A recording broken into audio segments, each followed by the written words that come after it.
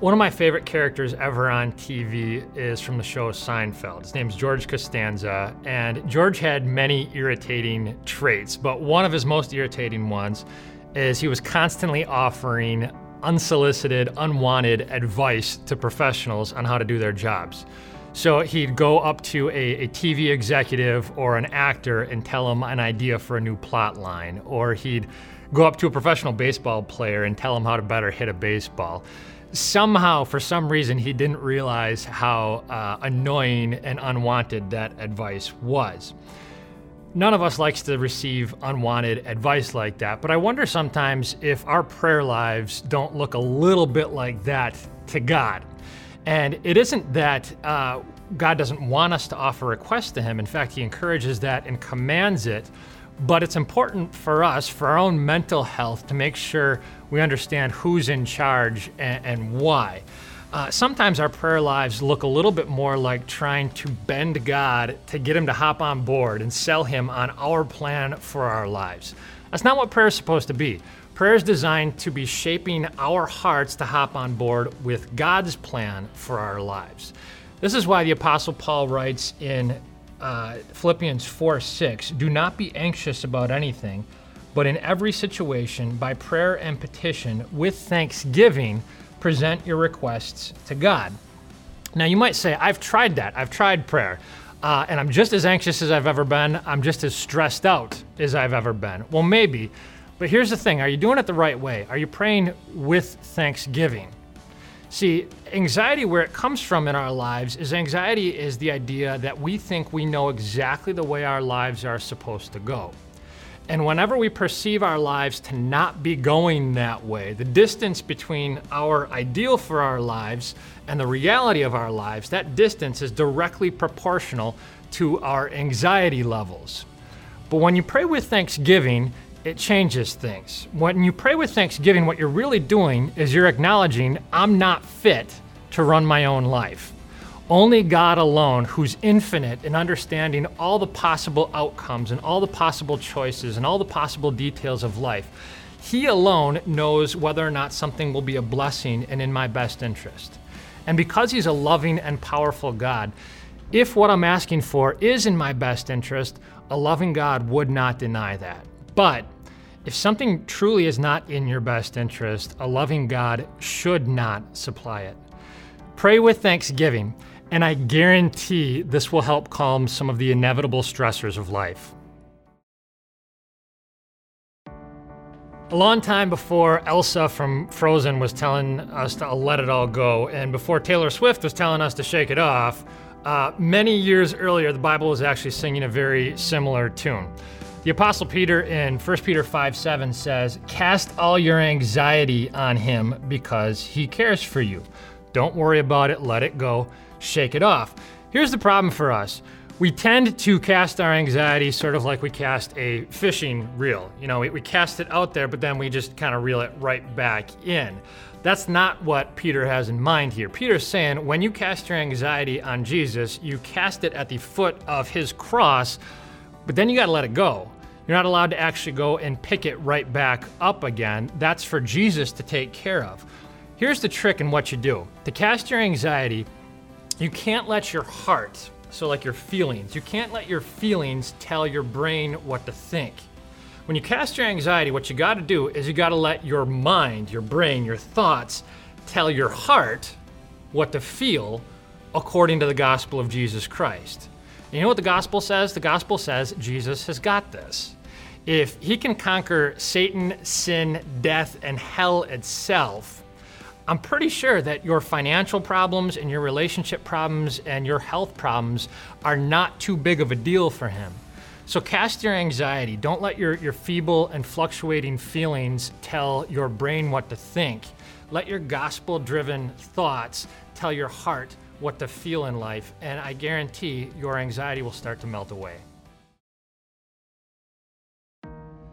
One of the many fears of life that tends to give us the greatest amount of anxiety is a fear of lack of control over our lives.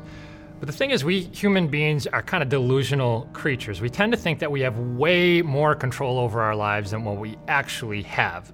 It's sort of like the sports fan who refuses to wash his socks during the playoffs because he thinks this is somehow going to give a positive outcome to his favorite team who's playing a game a couple hundred miles away. It's insane. It's delusional, but that's us.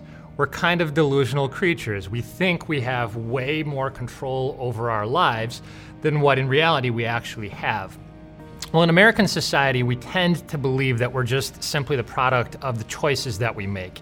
And believing that puts a lot of stress and a lot of pressure on us. It makes us very anxious creatures. But I want you to think this through. Think about how many factors in life you really get to choose for yourself that form you. Do you get to choose your own genetics? Do you get to pick your parents? Do you get to choose the socioeconomic conditions into which you're born? Take a step back and think about it. How much of life do you really get to control? In reality, we maybe control about 1.3% of our lives, but we stress as though we're in control of like 99% of our lives. What that leads us to do is it leads us to approach God in a very unhealthy way. We approach God like we're just asking him to give us a little boost along the way, like God was some kind of like divine Gatorade for a boost on a long run. It's very unhealthy, but if you struggle with the stressing about lack of control in life, the antidote to your worry is something called the sovereignty of God. The sovereignty of God is what Paul talks about in Romans 8:28 when he says, "We know that in all things God works for the good of those who love him."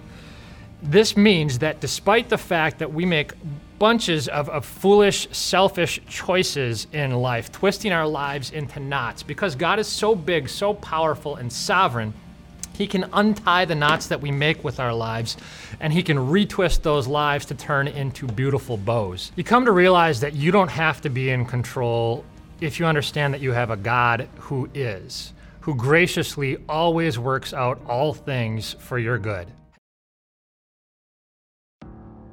Yesterday, we looked at the fear of a lack of control in our lives. And another big fear that we often encounter is the fear over our past mistakes. It's sort of a haunting type of anxiety.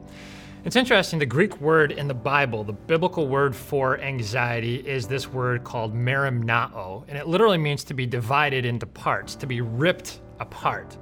And what's fascinating is what happens to us at a cognitive and psychological level as our thoughts are being ripped apart and divided is our body physically also gets ripped apart and divided. And this is the reason why when you get anxious, you get headaches, you get stomach problems like colitis and ulcers, you get this overwhelming stress to your immune system that absolutely destroys it. What's happening to you at a mental level is also then happening to you at a physical level. This is perhaps, at least from my experience, most often the case with the guilt in our lives that leads to anxiety. And here's how the gospel remedies that kind of anxiety from guilt. It's not just the forgiveness of Jesus and the love of Jesus and the mercy of Jesus. It's all those things, but it's also the justice of Jesus. We read in 2 Corinthians 5:21, God made him, this is Jesus, who had no sin, to be sin for us, so that in him we might become the righteousness of God. What exactly does that mean? Picture yourself in the giant divine court of God, and Jesus is your defense lawyer. But he's not only your defense lawyer, he's also the one who's paying for all of your crimes. He's making the payment for all your mistakes and covering all of your guilt. And so now when Jesus defends you before God, he doesn't just appeal to God's love and mercy, he appeals to God's justice.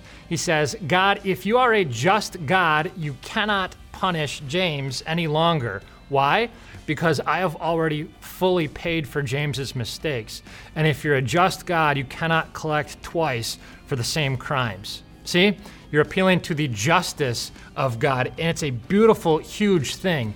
What it means is you don't have to beat yourself up anymore over the past mistakes you've made. C.S. Lewis once put it like this. He said, I think that if God forgives us, we must forgive ourselves. Otherwise, it's almost like setting up ourselves as a higher tribunal than him. According to the Bible, The justice of God is fully served and met and satisfied at the cross of Jesus Christ. The justice of God alone will remedy all of your fears about your past mistakes. Maybe the greatest fear that all of us have is the fear of rejection. Every human I know is on some kind of quest for acceptance in life. And yet, you're going to drive yourself nuts if you live for acceptance from this world. Even the secular world knows that, which is why we say things like you can't please everybody all the time. It's going to make you crazy. So here's the thing. All of us only have so much emotional energy that we're afforded in life, in the same way that we only have so much physical energy.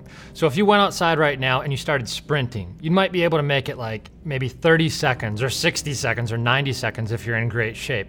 But at some point in time, your energy resources would be so depleted that your body would shut down and you'd collapse. The same thing is true of us emotionally. You and I are finite creatures that only have so much emotional energy, and stress and anxiety tends to drain those resources, so that if you get too low for too long in a prolonged state, you fall into this thing that we call depression.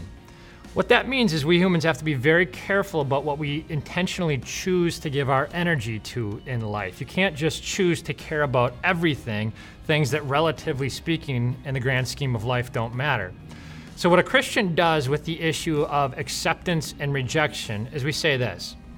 We say, look, if God looks at me through the lens of Jesus Christ's cross, and he looks at me and he thinks I'm spectacular, then what difference does it make what another sinful human being thinks of me? The only opinion that really ever matters is already in, and it says that things are great. Why would I care about anything else? The Apostle Paul writes in Romans 8:38 and 39, I'm convinced that neither death nor life, neither angels nor demons, neither the present nor the future, nor any powers, height nor depth, nor anything else in all creation will be able to separate us from the love of God that is in Christ Jesus our Lord. At the cross, Jesus literally went through hell in order to get you. That's how valuable you are to him. And if hell itself won't stop him from loving you, what on earth do you think possibly would? That's how much you matter. You're valued, prized, cherished by the one who holds the entire cosmos in his hands like it was a little snow globe. So please, don't you dare ever forget how loved and precious you are to God. Anxiety and depression have been very real issues in my life, and over time I've come to understand that the gospel of Jesus Christ is by far the best resource God gives us to navigate through all this stress. I hope you've picked up a couple of my tricks along the way throughout the week. Thanks so much for joining me. Be sure to share, comment below, and join us again next week. Hey, what's up everyone? Pastor Mike here from Time of Grace. Thanks so much for checking out this podcast. We certainly would love this message to reach more and more people. So if you wouldn't mind rating and reviewing this podcast, it would bring it to more people's eyes, and we pray this message into more people's hearts. Thanks for your support, and we'll talk to you soon.